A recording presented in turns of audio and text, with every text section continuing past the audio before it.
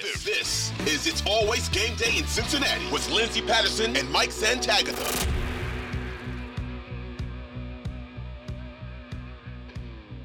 We are back on It's Always Game Day in Cincinnati. It's franchise tag time. Look, I don't think Cincinnati's going to use the franchise tag. They used it last year for Jesse Bates. They could use it again on Jesse Bates. And I think some conversation is maybe you should use it on Jermaine Pratt. I say no when it's almost $21 million. What do you think about the franchise tag if Cincinnati were to use it? Nobody. There's nobody really using on. You have your free safety in waiting in Dax Hill. Plug him in. There's no reason, unless you really hate what he showed you in practice, plug him in, because paying Jesse Bates the 120% of the top 5 picks, it was like 20% more than whatever he got this year, which I think he got, like 17 from the franchise tag? It was around there. Yeah, it had to be around 17. But I agree with you when it comes to Jesse Bates. There was I actually put this out on Twitter yesterday. I don't see the Cincinnati Bengals using it this year. I think next year is a good conversation that maybe they use the franchise tag for a player next year, depending on how some of the extension talks go. But the linebacker situation, I feel like this team feels very confident in Logan Wilson, Keem Davis-Gaither, and maybe a Marcus Bailey step in another year with the linebacker room. I don't, no offense to Jermaine Pratt. He was a great linebacker, and some could argue that he was the best linebacker on the roster last year. I would, but I'd still not give him the franchise tag because they lump outside linebackers and linebackers together, so it's up at $21 million. Like, you're paying him. Is that the most an off-ball linebacker would make? It might be. It'd push it. Like, you're not paying top 5 average money. Like, you're not paying the 5th most money to a linebacker. Because they have TJ Watt factored in there and those type of guys, you're paying top money, like breaking the bank type. That's why no off-ball linebackers really get tagged.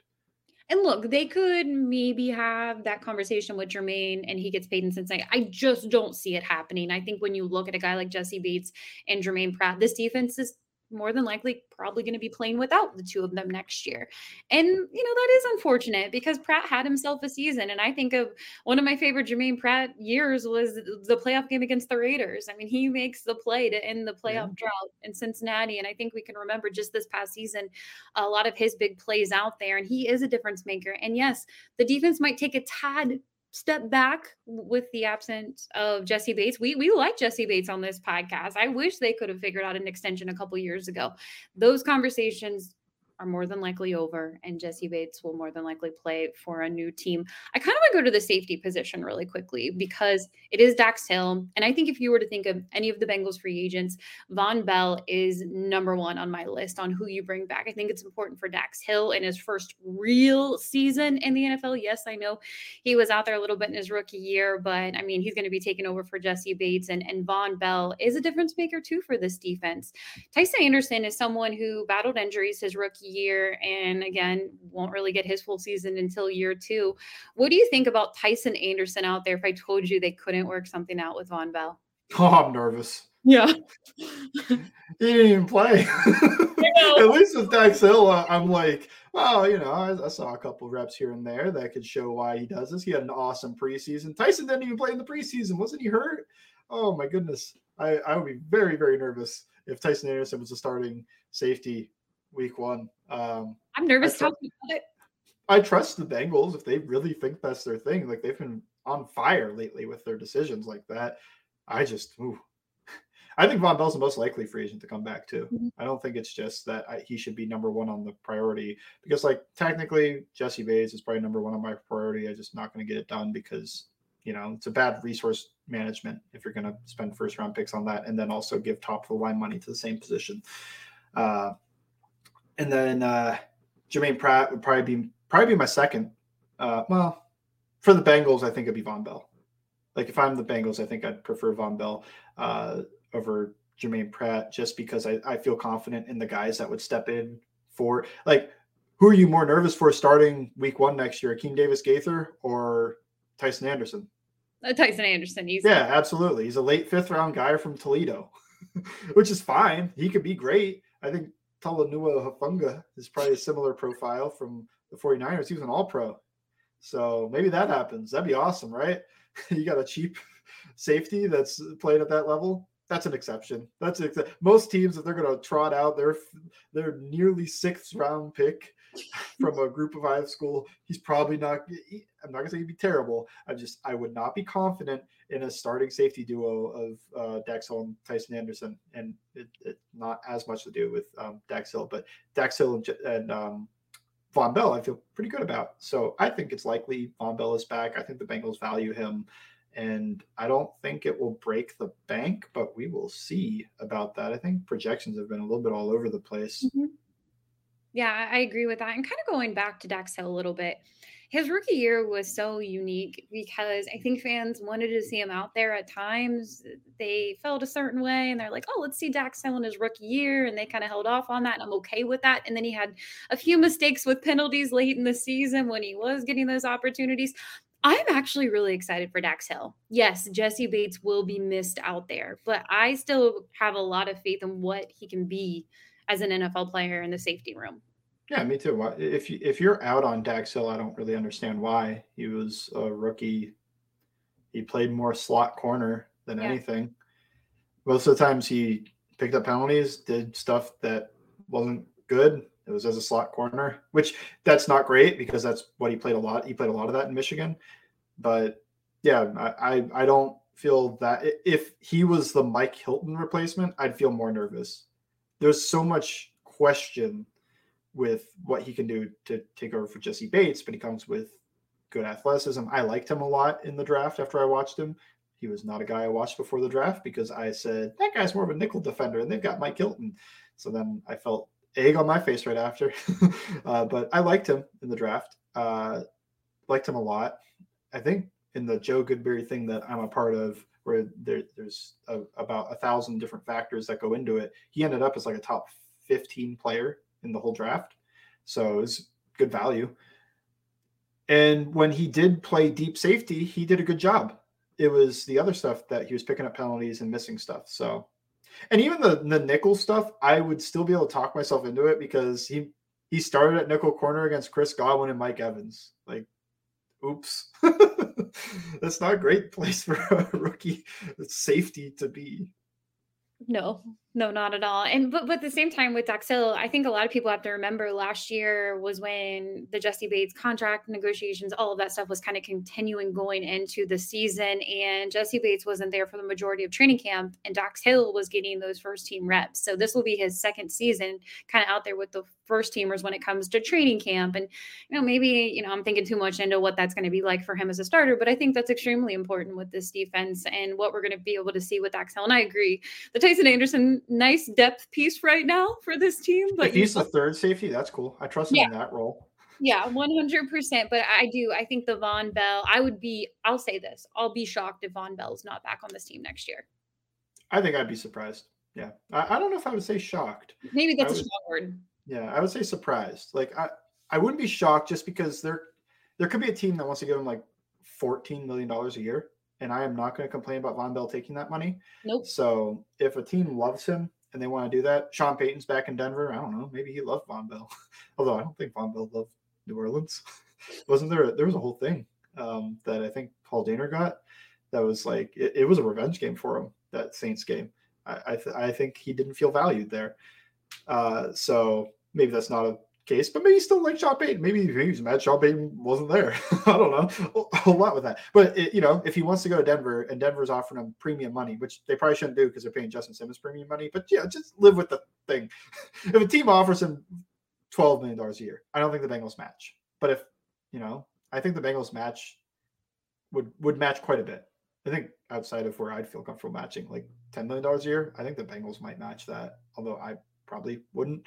I would be surprised if Von Bell's not back, but I wouldn't be shocked. It's a little bit similar to Eli Apple, although that's partially me thinking that there aren't a lot of teams interested in Eli Apple. Like, I think this is where he just goes out of default. Well, I mean, I could see them letting Eli test the market again and just saying. But I'm not saying this because of Eli's talent. I am Eli Apple truther a little bit because I think he's solid. How many other teams are interested? That's what I'm saying. It's a win. Like if Lou Anarumo got the Cardinals job, I think he might leave. But with him back, and it's not even like any of the Bengals assistants are picking up defensive coordinator jobs or going anywhere else. They keep coming back. Al Golden's in Notre Dame. Eli Apple can't go to Notre Dame. I think he ran out of college eligibility. So out of all the guys, it's like it would have to be a complete external thing, like a guy that doesn't even know Eli, because I don't think any of the Saints or Giants guys that knew him want him. So maybe, but to me, I think he comes back out of default, just like, oh, you're back. Sure. You could be the fourth corner. Why not? I mean, $2 million 1-year deal. Yeah. I'm fine with it. It's great depth. Look, man, imagine the cornerback room. You've got Cheeto and Cam Taylor-Britt and Eli Apple, and maybe you draft a guy in the first 2 rounds. You're talking like you could take some injuries. Mike Hilton's still at slot. It takes a while before you get to Jalen Davis in this scenario. I mean, you can always use depth in the cornerback room, and if you're getting him on a cheap deal, but it's a win-win for Cincinnati because you let him test the market, and you hope Cheeto.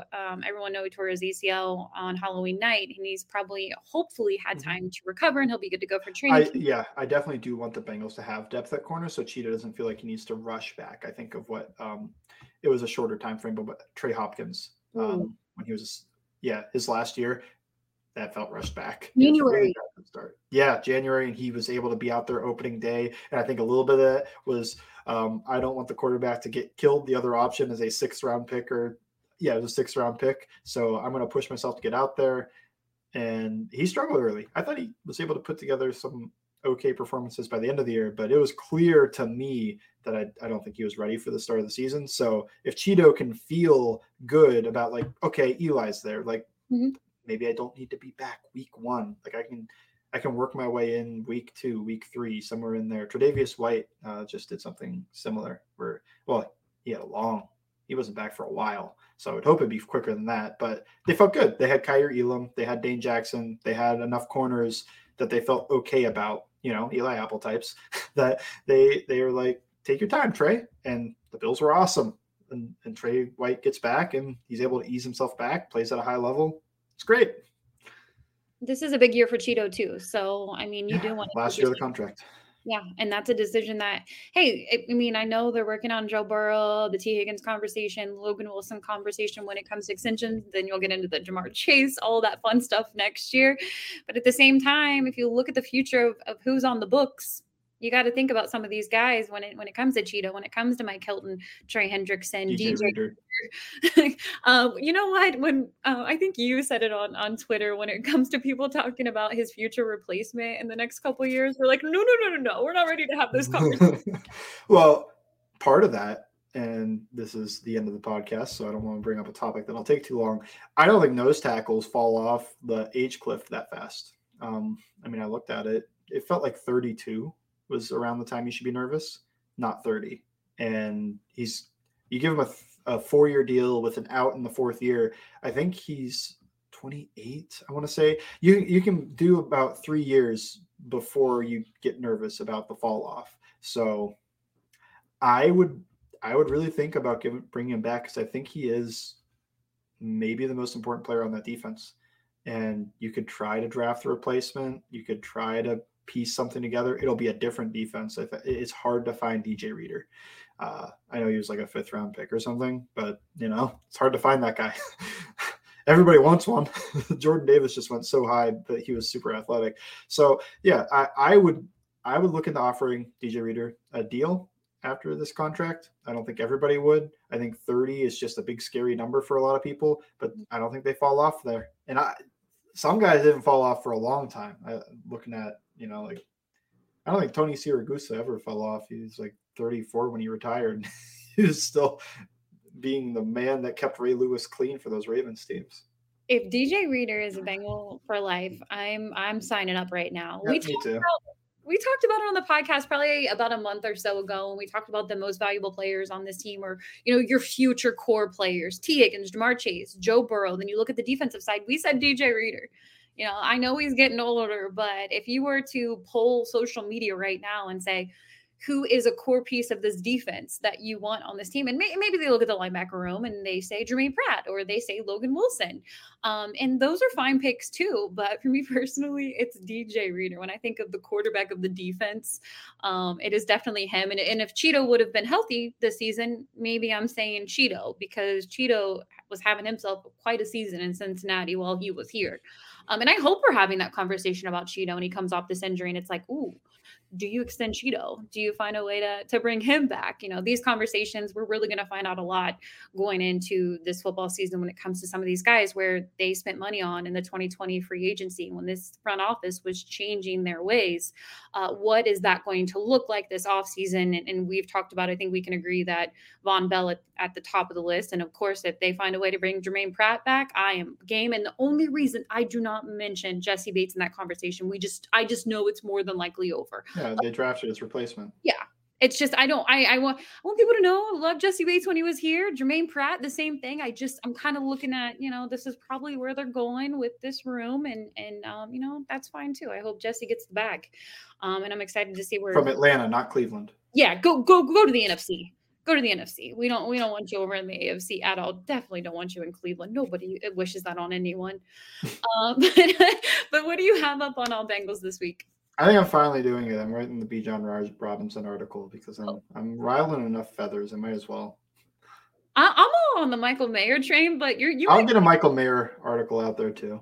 You might talk me into it. And if both are there at 28, we need a live camera on you. We might have to record our podcast right before the pick just to see the live camera action. Last year, I was live on Twitch with Jake Lisco and John Sheeran. So I was like 3 beers in by then. So you will get it. It was an honest reaction to Dax Hill. And I went, yeah, sure. Why not? No, now I'm pumped. I'm ready. About 2 more months until the NFL draft, and we'll have plenty to talk about. Make sure you follow them over on Twitter. Great breakdowns.